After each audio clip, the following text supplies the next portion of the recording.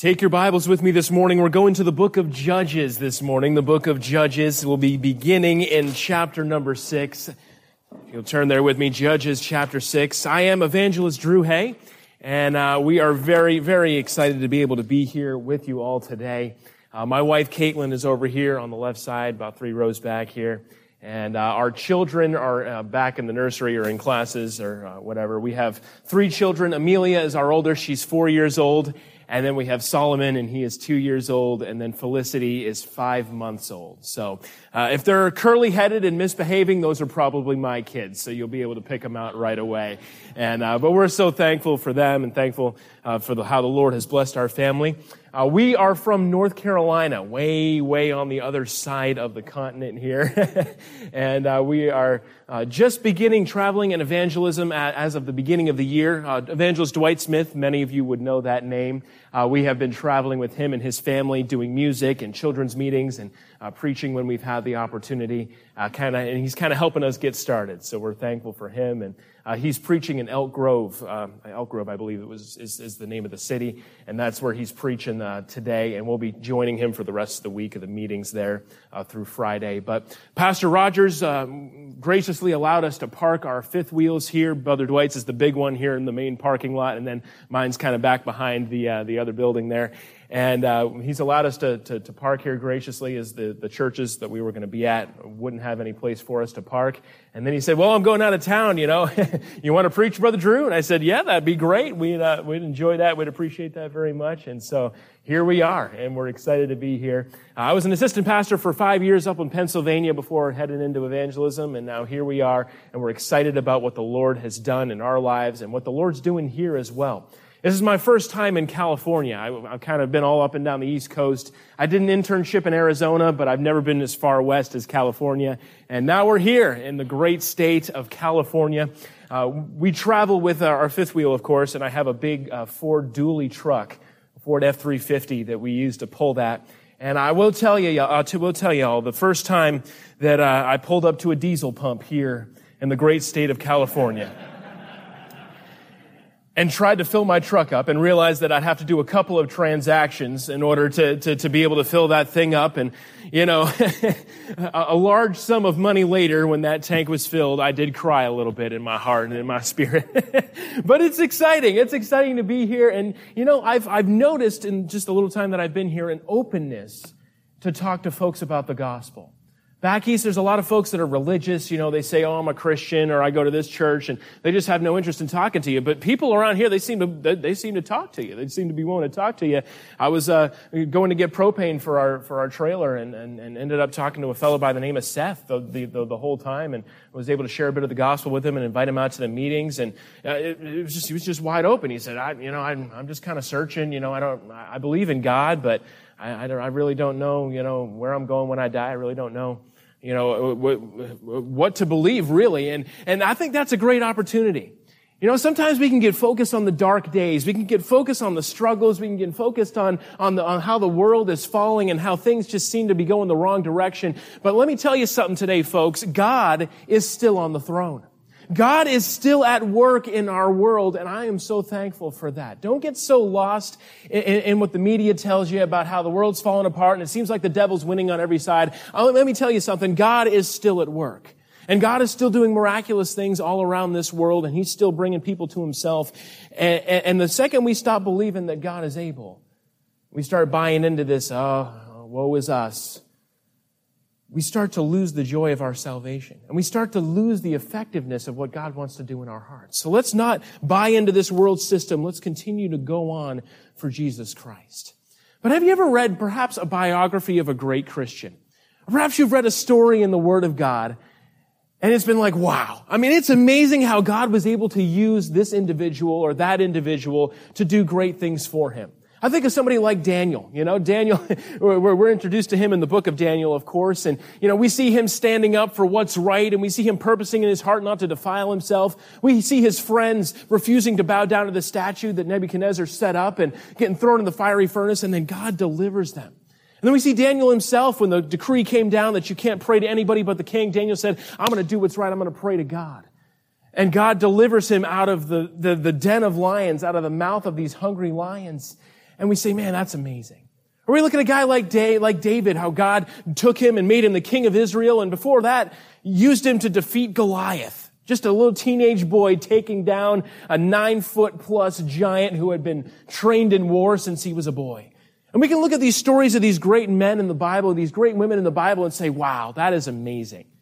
That's awesome how God was able to use them to win great victories and to do great things for him. And then I don't know about you, but sometimes this little voice in the back of my head tells me this. Well, that was pretty awesome. But I could never do anything like that.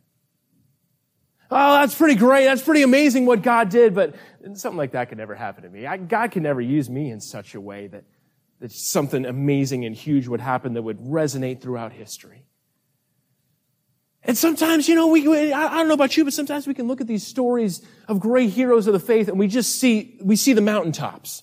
We see their great victories. We see the great things that God let them do. But sometimes we don't see the process that got them there. And I'm thankful for this story in the book of Judges because God kind of pulls back the curtain a little bit and shows us a little bit of the process of what got this particular man that we're going to talk about to where God wanted him to be, to where God could use him in a great and mighty way. So today I want to preach to you a message I've entitled, From Coward to Commander. From Coward to Commander. Judges chapter 6 is where you're at in your Bibles, and the Bible says in verse number 1, "And the children of Israel did evil in the sight of the Lord, and the Lord delivered them into the hand of Midian 7 years." Let's pause and ask the Lord to bless our time in the Scriptures this morning. Lord, we thank you for your precious and perfect word. Lord, we thank you that it's still profitable and it's still just as relevant today as it was the day it was written, Lord. And I pray as we look into your word today, Lord, that you would speak to us in a special way. Would you hide me behind your cross, Lord? Help me nothing to come out of my mouth but that what you want to come out, Lord. And I pray that you would be glorified and that all of us, Lord, would leave changed this morning. That we would leave with something from your word that is spoken to our hearts. We'll give you all the praise and the glory. In Jesus' name I pray. Amen. Amen. We're introduced here to the children of Israel, and here they are in the book of Judges, and the Bible said that they did evil in the sight of the Lord, and the Lord delivered them into the hand of Midian. If you know anything about the book of Judges, you know that Israel kind of fell into this cycle. They would rebel against God, they would start worshiping false gods, they would do evil in the sight of God, and God would have to bring judgment upon his people. And in the book of Judges, that judgment often was in the form of another country, another nation that would come in and they would oppress the Israelites. They would take them over. They would conquer them. And after so long of being under God's judgment and God's oppression, Israel would finally realize, hey, this is not cool. This is not where we want to be. This is not worth it to stay in our sin. And they would cry out to God and they would repent. And God would often send them an individual that he would raise up called a judge. And that judge would come and help deliver Israel out of the hand of their oppressors. And while that judge lived, Israel did what was right. Israel worshiped God. But after that judge died, before too long, the next generation would rise up and they would forget about what God had done. They would forget about the oppression in the past, and they would forget about the consequences that sin had wrought upon their families. And they'd say, you know what, we're going to go after other gods again. And so the cycle would continue. And here we are in this cycle, and Israel had sinned, and God delivered them into the hands of the Midianites. And verse number 2 tells us how bad times got. The Bible says the hand of Midian prevailed against Israel because of the Midianites, the children of Israel made them dens which are in the mountains, and caves and strongholds. And so it was when Israel had sown that the Midianites came up, and the Amalekites and the children of the east, even they came up against them. And they encamped against them and destroyed the increase of the earth till that cometh unto Gaza, and left no sustenance for Israel. In verse number 6, the Bible says, Israel was greatly impoverished because of the Midianites, and the children of Israel cried unto the Lord. It came to pass when the children of Israel cried unto the Lord because of the Midianites, that the Lord sent a prophet unto the children of Israel. And if we think about it from a human perspective, here's Israel. They are in a mess. Okay, they have sinned against God. They're in a mess. They're under the oppression of the Midianites. And if it was up to you and I, what we would have done is said, okay, who do we need to be the judge here? Who do we need to pick out to be this person that'll deliver us and that will lead us out of bondage and that will bring us back into the good graces of God? Who are we going to pick? We'd probably look for somebody who had some military background. Maybe somebody who had fought in one of the wars before, and we'd say, okay, we need somebody that's got some military strategy. Or maybe we look for somebody with some natural leadership ability, somebody who can rally the people together and get them all out of the caves and out of the dens and rally them together to fight. We'd be looking for somebody who, had a good reputation, somebody who had some leadership skills, somebody who had maybe some military training. That's the kind of person that we would be looking for to lead the Israelites out of bondage. But that's not who God was looking for. We see, first of all, this morning, we see the selection of a leader. The selection of a leader. Verse number 11, they came an angel of the Lord and sat under an oak, which is an Ophrah, which pertained unto Joash the Abizarite. And his son Gideon threshed wheat by the winepress to hide it from the Midianites. God looks down at his nation of Israel. And he doesn't look for somebody who had really got it all figured out or somebody who had great background and great training. No, he looked down into a wine press where there was a young man by the name of Gideon. And the Bible said that Gideon was threshing wheat in the wine press. That's not really a place that you normally would thresh wheat. But Gideon was afraid. He was like all the other people of Israel. He was terrified. Every time they would sow, the Midianites would come down and they would steal the harvest and leave the Israelites starving. And so Gideon said, maybe we can thresh this wheat in the winepress and hide it from the Midianites. And as it says in verse number 11 there, and maybe we'll have some food for the winter. But we see him there, and there he is. He's not standing tall, ready to answer the call. No, he's cowering, hiding in the winepress, looking. Oh, the Midianites coming. Okay. All right. We just trying to get some food together for the family. Here he was cowering in the winepress. Not the picture of a great leader that you would expect God to select, but this was the one that God had chosen. Gideon, cowering in the winepress. You see, God doesn't think like we do. The Bible says that man looks on the outward appearance, but God, he looks at the heart. And aren't you glad about that? Let me tell you something about our God. Our God does not see us for who we are currently. He doesn't see you for all your struggles and all your failures and maybe all the things that you think hold you back currently. God sees you for who he can make you into. How do you see that, Brother Drew? Well, let's continue reading. Verse number 12, the angel of the Lord appeared unto him and said, the Lord is with thee, thou mighty man of valor. Wait, who? You're talking to me? Mighty man of valor? As I'm here cowering in the winepress, just trying to get enough food for my family for the next year? Mighty man of valor. And Gideon said unto him, O my Lord, if the Lord be with us, then why then is all this befallen us? Israel was questioning God's plan. God, why have you allowed this to happen in our lives? And where be all the miracles which our fathers told us of, saying, did not the Lord bring us up from Egypt? Israel was questioning God's power. God, you're supposed to be the Almighty God, and we've heard about how you did great things in Egypt and sent the plagues, and you brought our people out of Egypt. What happened to that, God? But now the Lord hath forsaken us and delivered us into the hands of the Midianites. He was questioning God's presence. God, where are you? What are you up to? It doesn't seem like you're at work. We can't see you, God. That's the interesting thing about sin, folks. When we allow sin into our lives, it may seem harmless at first. It may seem like it's not a big deal at first, but when we allow sin, when we compromise, and we let the devil have his way in our hearts, all of a sudden we begin questioning God's plan. We begin questioning God's power. We begin questioning God's presence. When it's not God that moved and God that lost his power, but it was us that has alienated ourselves from him. And this is where Israel was at this point, man. They're questioning everything. God, what are you doing? Where are you? But God looked down at this young man, Gideon. And look what he says in verse 14. The Lord looked at him. Aren't you glad for that? Aren't you glad the Lord looks down and he sees you? The Lord looked upon him and said, go in this thy might, and thou shalt save Israel from the hand of the Midianites. Have not I sent thee? Go in this thy might, Gideon. Gideon's like, God, what are you talking about? Verse 15, he said unto him, O my Lord, wherewith shall I save Israel? Behold, my family is poor in Manasseh, and I am the least in my father's house. And the Lord said unto him, surely I will be with thee, and thou shalt smite the Midianites as one man. God, we're poor. I'm a nobody. I'm like the youngest in the family. I have no influence. I have no leadership abilities. I'm just trying to get a little food here, God. Go in this thy might, the Lord says to him. You see, folks, we're just dust.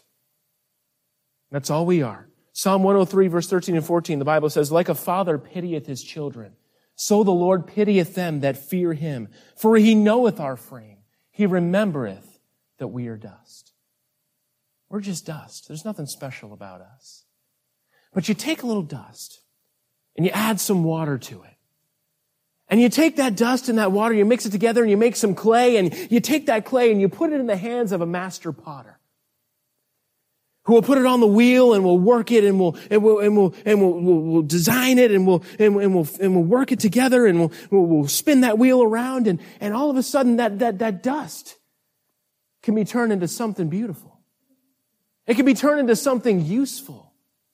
And so us as mere human beings, if we allow ourselves to be put into the hands of the Creator of heaven and earth, something beautiful and something useful can be made out of our lives. God's qualifications and qualities He's looking for are completely different than the world's. The world was looking for somebody who's mighty, somebody who's got power, somebody who's got charisma, but God says, I'm looking at the heart. I'm looking at the heart. And I choose you, Gideon.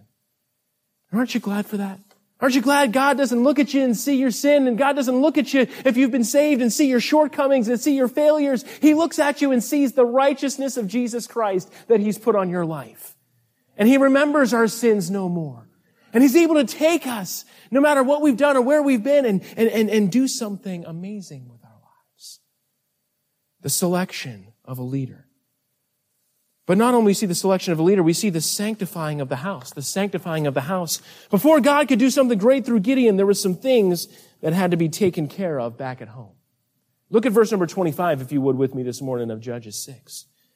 And it came to pass that same night that the Lord said unto him, take thy father's young bullock, even the second bullock of 7 years old, and throw down the altar of Baal, and that thy father hath, and cut down the grove that is by it. And build an altar unto the Lord thy God upon the top of this rock in an ordered place. And take the second bullock and offer a burnt offering with the wood of the grove which thou shalt cut down. Then Gideon took 10 men of his servants and did as the Lord said unto him.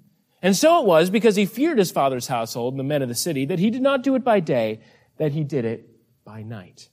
So here's what God says. Listen, Gideon, I have chosen you. You mighty man of valor, you. I've chosen you, Gideon, and I want you to lead my people. I want you to deliver my people out of the hand of Midian. But before we can get to all of that, there's some things that got to be taken care of back home. Back in your father's house, Gideon, there's a grove to this false god Baal, where terrible and unspeakable acts of evil would be committed in worship to this false god. So there's this grove, there's this altar back at your father's house, Gideon, and I want you to go in there and I want you to cut it down. I want you to destroy it. And instead, I want you to build an altar to me instead. And so I see, second of all, the sanctifying of the house. Before God could use Gideon, there's some sanctification that had to take place. There was some purification that had to take place back at his father's house. And listen to me, folks, mark it down. Before God can do something great in our lives, before He can use us the way that He wants to, there has to be some purification. There has to be some things at home that are gotten out of there that are not pleasing to the Lord. We can't serve two masters, the Bible says. You either love the one and hate the other, or you hold to the one and despise the other. You cannot serve God and serve yourself. You cannot serve God and serve the devil at the same time. It doesn't work like that. And you see, a lot of times, Christians, they try to have both. They try to say, oh, I love Jesus. Oh, I want to serve God. I want to do what's right, but I want a little bit of sin over here on the side at the same time. Oh, you know, I love God. I'm here in church, aren't I? I'm singing the hymns. I'm listening to the preaching. I'm here every time the doors are open. I love God. But, you know, Monday through Friday, and Monday through Saturday, that's my time. I'll give God Sunday. I'll worship God on Sunday, but not when the game is on. I'll give God my own, but not if I already have plans. And, I'll do whatever God wants me to do, but don't get in here and start messing with my little sin. God says to Gideon, listen, Gideon, before I can use you, there's some things in your house that have to be taken care of. There's some things in your house that have to be gotten out of there post-haste, Gideon, that have to be removed. And you see, folks, the Bible says, who shall ascend to the hill of God? And who shall stand in his holy place? He that hath clean hands and a pure heart. We can't have filth in the heart and expect God to be able to use us. God says, I need a clean vessel. In order to bring glory to myself, I need a clean vessel. I can't use a dirty one the way that I want to. And that's going to take getting honest with yourself a little bit. Because there's some things that we're against, right? We're against murder. We think it's wrong. At least I hope we do. We think it's wrong. If somebody were to come in here and brutally murder somebody right here in front of the church, you'd say, that's awful. That's terrible. Lock them up. If some couple were to come in here, some unmarried couple, and just start going at it right here in the front of the church, you'd say, oh my goodness, what are you doing? This is church. What are you doing? If I were to come up here and just start cursing and swearing and using every filthy word in the book, you'd say, Brother Drew, we better call Pastor Rogers. I don't know if he knew what kind of guy he was bringing in here to preach. But yet, sometimes we can go home from church and we can flip on the television set. And all those things that I just said, we would be appalled by if they happened right here. If it's behind a pane of glass inside of a square box, it's not that big a deal. It's not that big a deal. I'm thankful for this thing right here. It's my iPhone. Allows me to call people. It's got the Maps app. Oh, praise the Lord for the Maps app when you're an evangelist. Back in the day, they had to get the map out and open it up and try to figure out, which way do I, get on the 10 and then get on the 5. And, I could just type in the address and, 85% of the time, it'll take me right to where I want to go. I'm thankful for it. Let me tell you, the devil can put a whole lot in our mind with this right here. Before God can use us, before he can do everything he wants to do in our life, before he can take us from where we are now to where he wants us to be, from a coward to a commander, there's some things that got to go. Some things that aren't pleasing to him that have to be removed. And he says, Gideon, I want you to go and I want you to cut down this altar to this false god, and I want you to build one to me. But here's what I was talking about when you get to peek behind the curtain a little bit. The Bible doesn't just say, and Gideon went and did it without any fear and with all the boldness in the world, and he was Mr. Super Christian. That's not what the Bible says. The Bible says Gideon went at night. Because there's still a little fear in Gideon's heart. There's a little anxiety in Gideon's heart. Because these men that worship these false gods, there's a bunch of them. First of all, a lot of the city was given into this idolatry, and they didn't love Jesus. They didn't care about, being kind one to another, tenderhearted, forgiving one another. No, they would probably do something terrible to Gideon for cutting down their altar. And I love it that the Bible shows this to us, because Gideon wasn't just right off the bat just full of faith. There was a little bit of fear in his heart. And sometimes when God reveals something to us, maybe there's a little hesitation, there's a little fear. God, I don't know if I can take that next step. God, I don't know if I can live without that. God, I don't know. You want me to do what? But we see here, even though Gideon had a little fear in his heart, what did he do? He obeyed. He simply obeyed God. Folks, you don't need to be Mr. Super Christian or Miss Super Christian here today. You don't need to have all your ducks in a row. All you need to do is obey God. One step at a time. We don't expect somebody who just got saved all of a sudden just have it all figured out. There's a growth process. There's getting closer to God each and every day. It's not just, bam, I'm a new creature and I don't struggle with anything that I used to and I'm just perfect and holy and look at my suit and tie. No. There's steps of growth that need to be taken. And God doesn't call us to be perfect. He calls us to simply obey Him. One step at a time. I find also interesting in verse number 27, Gideon took 10 men of his servants. Godliness is polarizing, folks. What do I mean by that? I mean, when Gideon decided to do right and obey God, there were 10 other men who said, you know what, we're right there with you, Gideon. We're right there with you. And we're going to do what's right as well. And let me tell you something. When you decide, I'm decided to follow Jesus, no turning back, there are going to be some folks that you're able to influence for right. And that you're able to influence for good. You say, you know what? If they're going to serve God, maybe I'll do it too. But I say polarizing. Because there were 10 that decided, yes, this is great. We're going to go with you. But there are also some, as we continue to read here in the passage, that weren't too happy about it. They said, wait, somebody cut down our grove. Who went and did this? And there'll be some that love you for it when you decide to do right. There'll be some that encourage you. But there'll also be some who aren't too thrilled with you deciding to do what's right. Man, you used to be fun. You used to go and hang out with us, and you used to go and run all sorts of sin with us. You used to be fun. What's wrong with you? What happened to you over there at that church? And as tough as that can be, it can be even worse? When it's so-called Christians who aren't for you.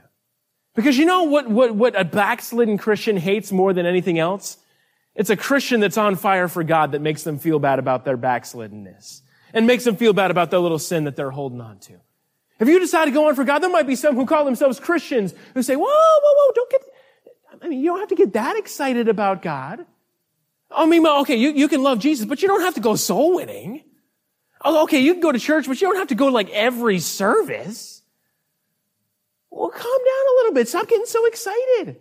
You can get saved, but you don't have to talk about it all the time and tell everybody. Well, that's exactly what you're supposed to be doing.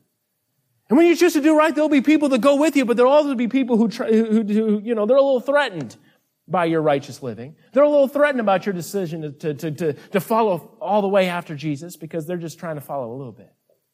But don't let that hold you back. Don't let that deter you. Draw nigh to God, James 4 and verse 8 says, and He will draw nigh to you. Cleanse your hands, ye sinners, and purify your hearts, ye double-minded. Stop waffling back and forth is what it's saying. Being double-minded. And choose. I'm going to serve God. You see the sanctifying of the house, but Gideon wasn't done yet. He wasn't done learning lessons yet. God still had some things for Gideon to learn before he could take him all the way to where he wanted him to be as the commander of his people. Number 4, we see the showing of a sign. The showing of a sign. Judges 6, beginning in verse number 33. The Bible says, then all the Midianites and the Amalekites and the children of the east were gathered together and went over and pitched in the valley of Jezreel. But the Spirit of God came upon Gideon, and he blew a trumpet, and Abiezer was gathered after him, and he sent messengers throughout all the coast of Israel there, and all the people came to meet Gideon there and get ready for battle. In this passage, I like to say, things started getting real, okay? Gideon said, I'm making a decision. I'm going to follow God. I'm going to cleanse my house. You know what? Okay, God, I'm going after you. But all of a sudden, things started to get real. All of a sudden, the Midianites started gathering together.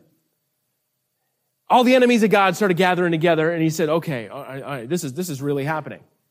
It's one thing to make a decision for Christ on Sunday, and praise the Lord for that, but then Monday it gets real. It gets real. It's like, all of a sudden the forces of evil seem to converge together to see if you really meant that decision that you made for Jesus.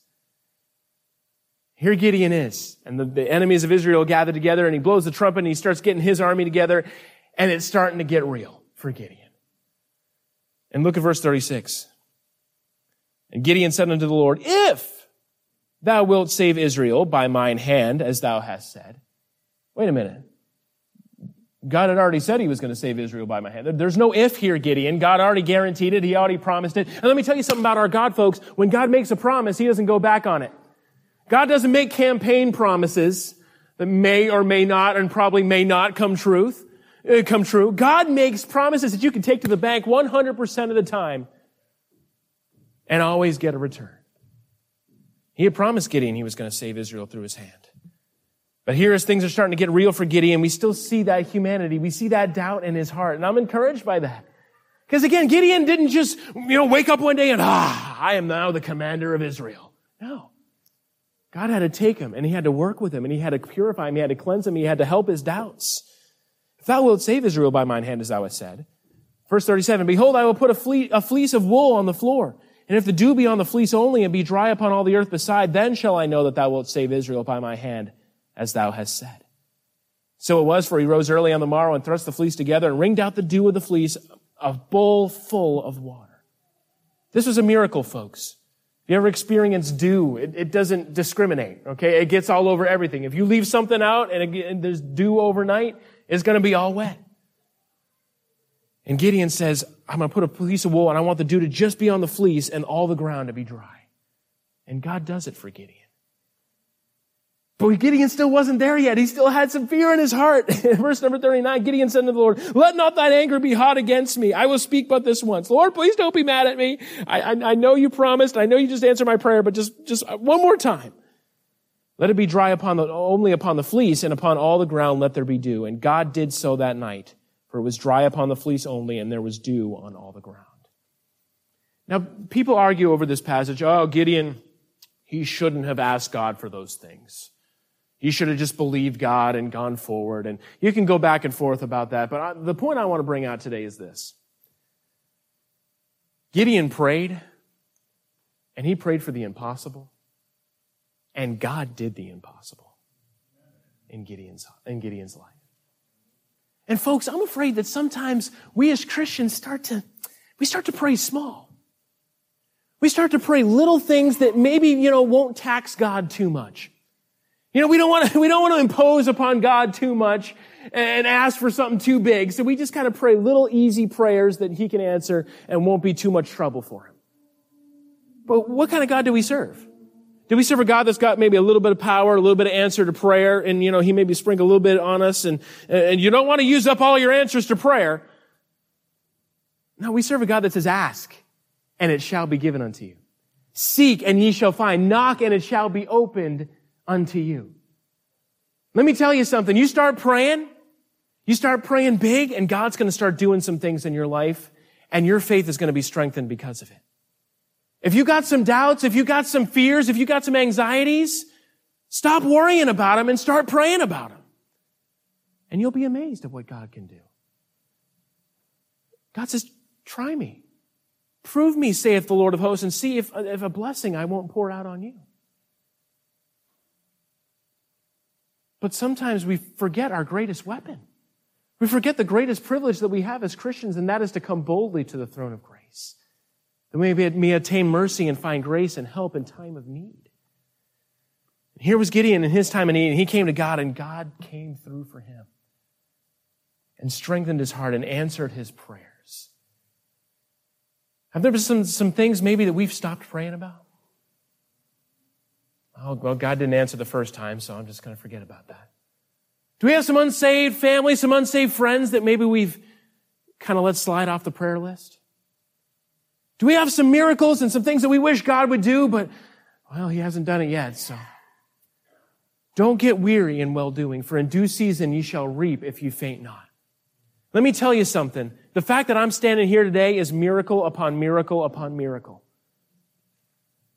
As an assistant pastor, I don't know, I'm thankful for my time that I had there as an assistant, but let me tell you something. It's not a get-rich-quick scheme, okay?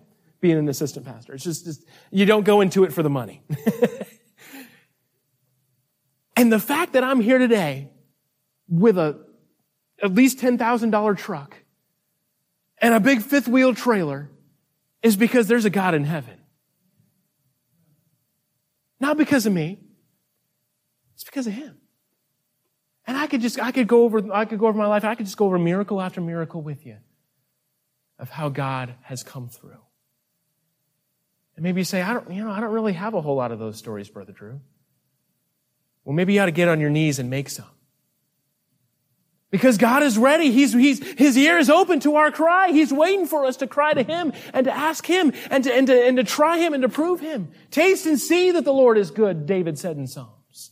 Blessed is the man that trusteth in him. I challenge you, pray big.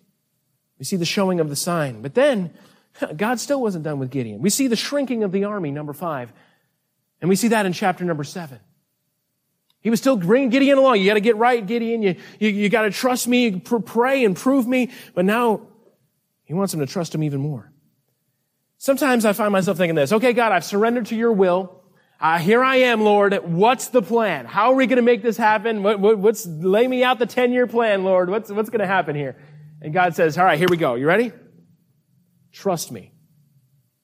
Okay, God, I got that. I'm going to trust you. All right. Now, what's next? Just keep trusting me. Okay, Lord, I appreciate it, but could you lay it out for me? Write it down. Give me a. I like lists. You know what I mean? I like things that'll be laid out nicely, but that's not the way God works. He'll reveal to you the next step once you take the step that He's already revealed, one step at a time. Without faith, it's impossible to please Him. Hebrews 11 and verse 6 says, and God will often put a person through a valley of testing before allowing us to reach that pinnacle or mountaintop of victory. And when we're there, either fear will conquer and we'll quit, or faith will conquer and we will triumph. And here he is, chapter number 7. The Bible says, then Jerubbaal, who is Gideon, and all the people that were with him rose up early and pitched beside the well of Harod. So the host of the Midianites were on the north side of them by the hill of Moreh in the valley. And the Lord said unto Gideon, the people that are with thee are too many for me to give the Midianites into their hands, lest Israel vaunt themselves against me, saying, mine own hand hath saved me. Now therefore go to and proclaim in the ears of all the people, saying, whosoever is fearful and afraid, let him return and depart early from Mount Gilead. And the return of the people 22,000, and there remained 10,000. Again, when you read the Bible, don't just read through the verses and say, okay, that was good. Put yourself in the story. Here you are, you're Gideon. The army's gathering together. You're sending some guys out there to count them all. He's like, okay, we got 32,000. Oh boy, 32,000. I mean, that's a good number, but the Midianites, they got like 135,000. 32,000, maybe Gideon was the numbers guy. I don't know. Maybe he was, maybe he wasn't. He said, okay, 135,000, 32,000. That means that each one of my men have to kill 4 of the enemy soldiers for us to be victorious. That's a little bit far-fetched, but maybe, with the Lord's help, we can do this 4-to-1 odds. 4-to-1 odds. I like those odds. It's better than what it could have been. We can do this. We can do this. All right, Lord, what's the plan? What's the battle strategy, Lord? And the Lord says to Gideon, Gideon, I have been looking at your army, sir, and it's too big. Gideon, maybe he cleaned out his ears a little bit. Run that by me one more time, Lord. Too big? We're already at 4-to-1 odds, God. What are you talking about? It's too big, Gideon. Here's what I want you to do. The first step in the Midianite conquest. I want you to go to your men, get them all together, and say, anybody who's afraid of the coming battle, you can pack up your stuff and go home. Think about it. You're the commander. This is your first directive that you're given from God for your army. Maybe Gideon, he got his army together and didn't make the announcement too loudly. He's like, I'm not going to need the megaphone. We're just going to make this as quietly as possible and hope that nobody takes me up on it. Okay, if you're afraid and afraid of the battle, you can go home. And 2/3 of Gideon's army said, oh, well, okay then, Brother Gideon. Good luck with those Midianites. You have a great time fighting them. We'll pray for you. And they just took off. They headed right out the door. 2/3 of his army. And Gideon's got to be sweating now.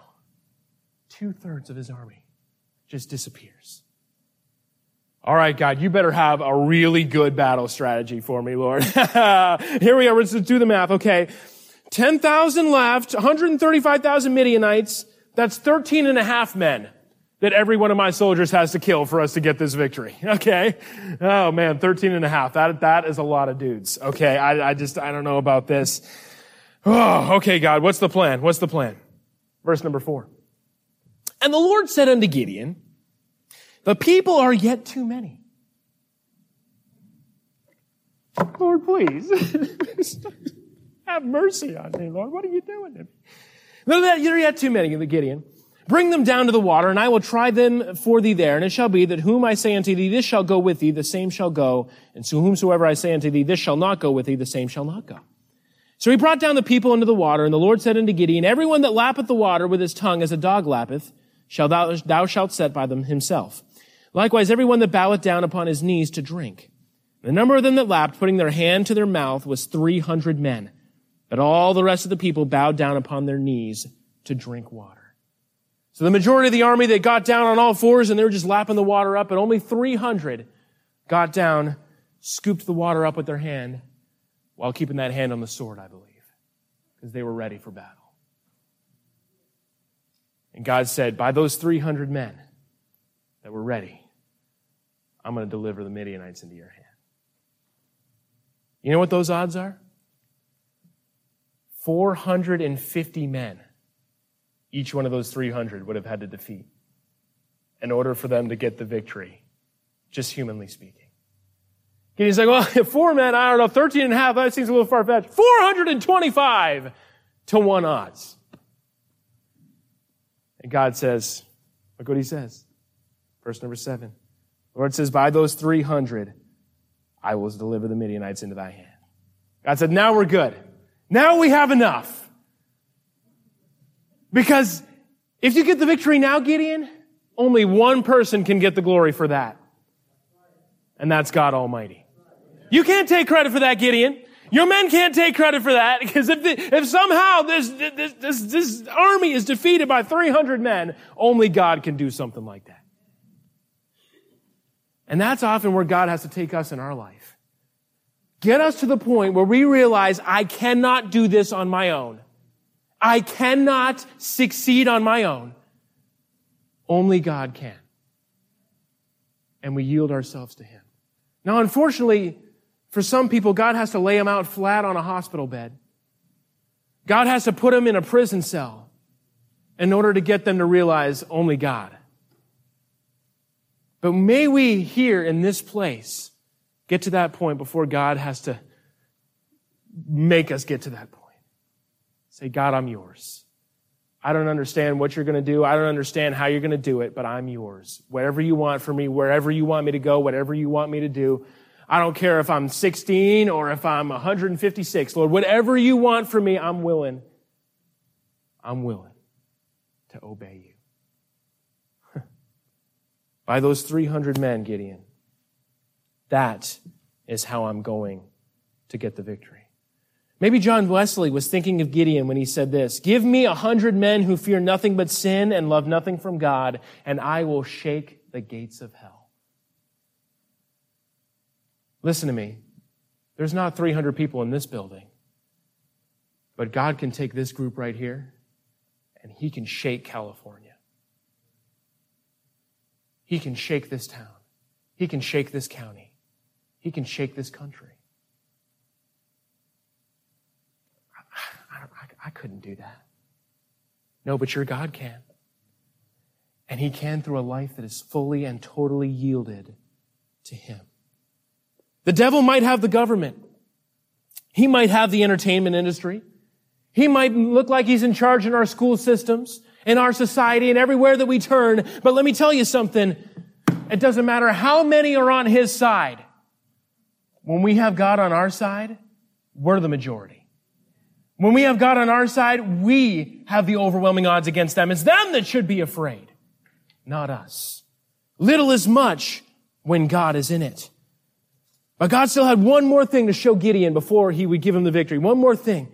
And that was the state of the enemy in Judges 7, 9 through 15. The state of the enemy. 300 men, Gideon's little tiny army against 135,000. And God says in verse 9, arise, get thee down into the host, for I have delivered it into thy hand. But if thou fear to go down, verse 10, go with Phurah thy servant down to the host, and thou shalt hear what they say, and afterwards thine hands shall be strengthened. Verse number 13, the Bible says, and when Gideon was come, behold, there was a man that told a dream to his fellow, and said, behold, I dreamed a dream, and lo, a cake of barley bread tumbled into the host of Midian, and came unto a tent, and smote it, that it fell and overturned it, and the tent lay along. And his fellow answered and said, this is nothing else save the sword of Gideon, the son of Joash, a man of Israel. For into his hand hath God delivered Midian and all the host. Do you see that? Gideon goes down to spy in with his servant on the host of the Midianites. And there's 2 men talking in the tent. And one tells about a dream that he had. And the other one says, listen, I'll tell you what that dream means about that barley cake crushing the tent. That's Gideon, the son of Joash. I don't even know how they figured out who Gideon was, but they knew about him in there, and they knew about Gideon. And God had delivered into his hand the host of the Midianites. 135,000 against 300, and they were afraid of the 300. They were afraid of Gideon, and they were afraid of Gideon's God.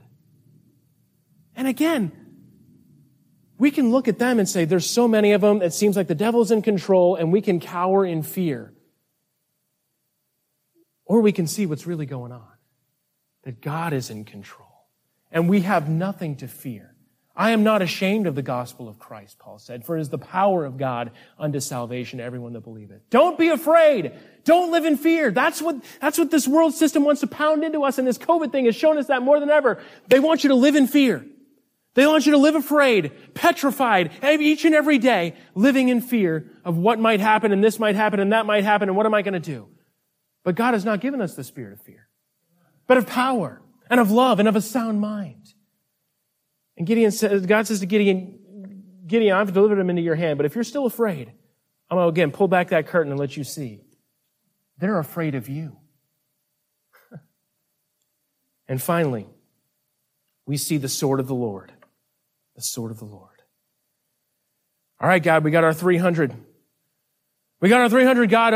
What's the strategy? Are we going to, kind of surround them and come in from this direction and that direction? What are we going to do? And God says, listen, here's what I want you to do. I want you to trust my plan. Remember in the beginning, they were questioning God's plan. I want you to trust my plan. You know what my plan is, Gideon? Torches and pitchers. I want you to get every man a torch. I want you to put a pitcher on top of it and give every man a trumpet. Do we have any trumpet players here today? Any trumpet players? Anybody? Okay. If you ever heard a trumpet player, you know it can be a deadly instrument, for your eardrums. But it's not usually considered a weapon of war. And God says, listen, trumpets, pitchers, and torches. That's my plan. You got to trust my plan. You got to trust my power, God said. 300 versus 135,000.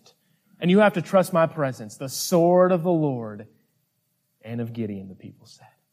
And so they surrounded the camp of the Midianites. And the three bands, Gideon made them go and surround the camp, and they held in their hand the torch with the pitcher on top of it, and they had their trumpet, and all at once, they blew the trumpets, and they broke the torches, or broke the pitchers, and hold the torches aloft, and they said, the sword of the Lord and of Gideon. And the Midianites thought they were surrounded. They thought that it was a much bigger force than it really was.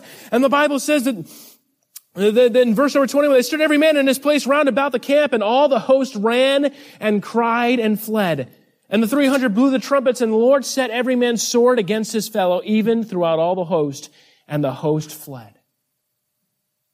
They didn't even have to do anything the first part of the battle. God made the Midianites turn on each other in their fear and in their confusion.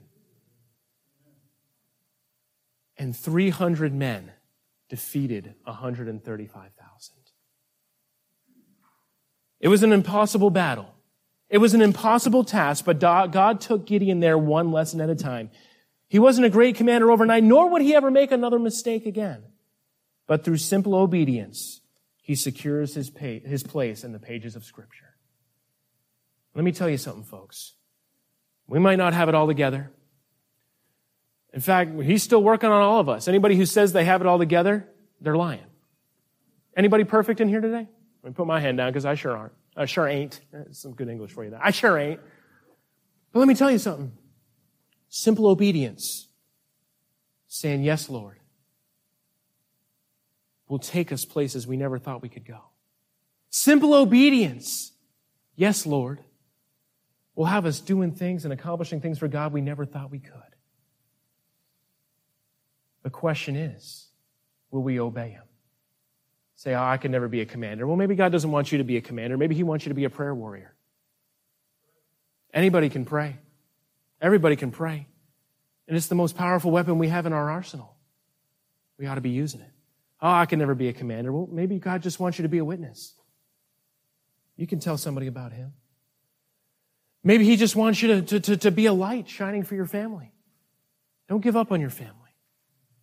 The ones that maybe have strayed or the ones that have never come to Christ, You keep praying for them. You keep loving them. You keep witnessing to them until the day that you're in the ground. You just keep going because God can do things, amazing things. You say, I couldn't be a commander, but maybe you could be a missionary. Maybe you could be in ministry, or maybe you could just serve God faithfully wherever He's put you. I don't know what God's there for you is, but I know He wants to take you from here to there. And the only way that He can do it is through simple obedience each and every day. One more illustration, I'm done. The African impala can jump to a height of over 10 feet. 10 feet in the air. And cover a distance of greater than 30 feet in a single bound. That's amazing. But yet, these magnificent creatures, 30 feet, these magnificent creatures can be kept in any zoo in an enclosure with just a 3-foot wall. 30 feet. But yet a 3-foot wall can keep them enclosed. You know why? The impala will not jump unless he can see where his feet will land. Unless he knows exactly where it is that he's going to land, he won't jump. And so, a creature that could soar over those fences will stay in them, trapped in them, if he doesn't know exactly where his feet are going to land. Faith is the ability to trust what we cannot see. The ability to jump and trust that the Lord knows where our feet will land. And my challenge to us today is let's not stay in the flimsy enclosures of fear that the devil tries to put us in. Oh, I could never do that. Oh, it's too big for me. I don't think. But let's by faith jump. By faith say, Lord, I'm willing to do whatever. Lord, I'm willing to obey you in whatever. And let's watch God do the impossible through our lives.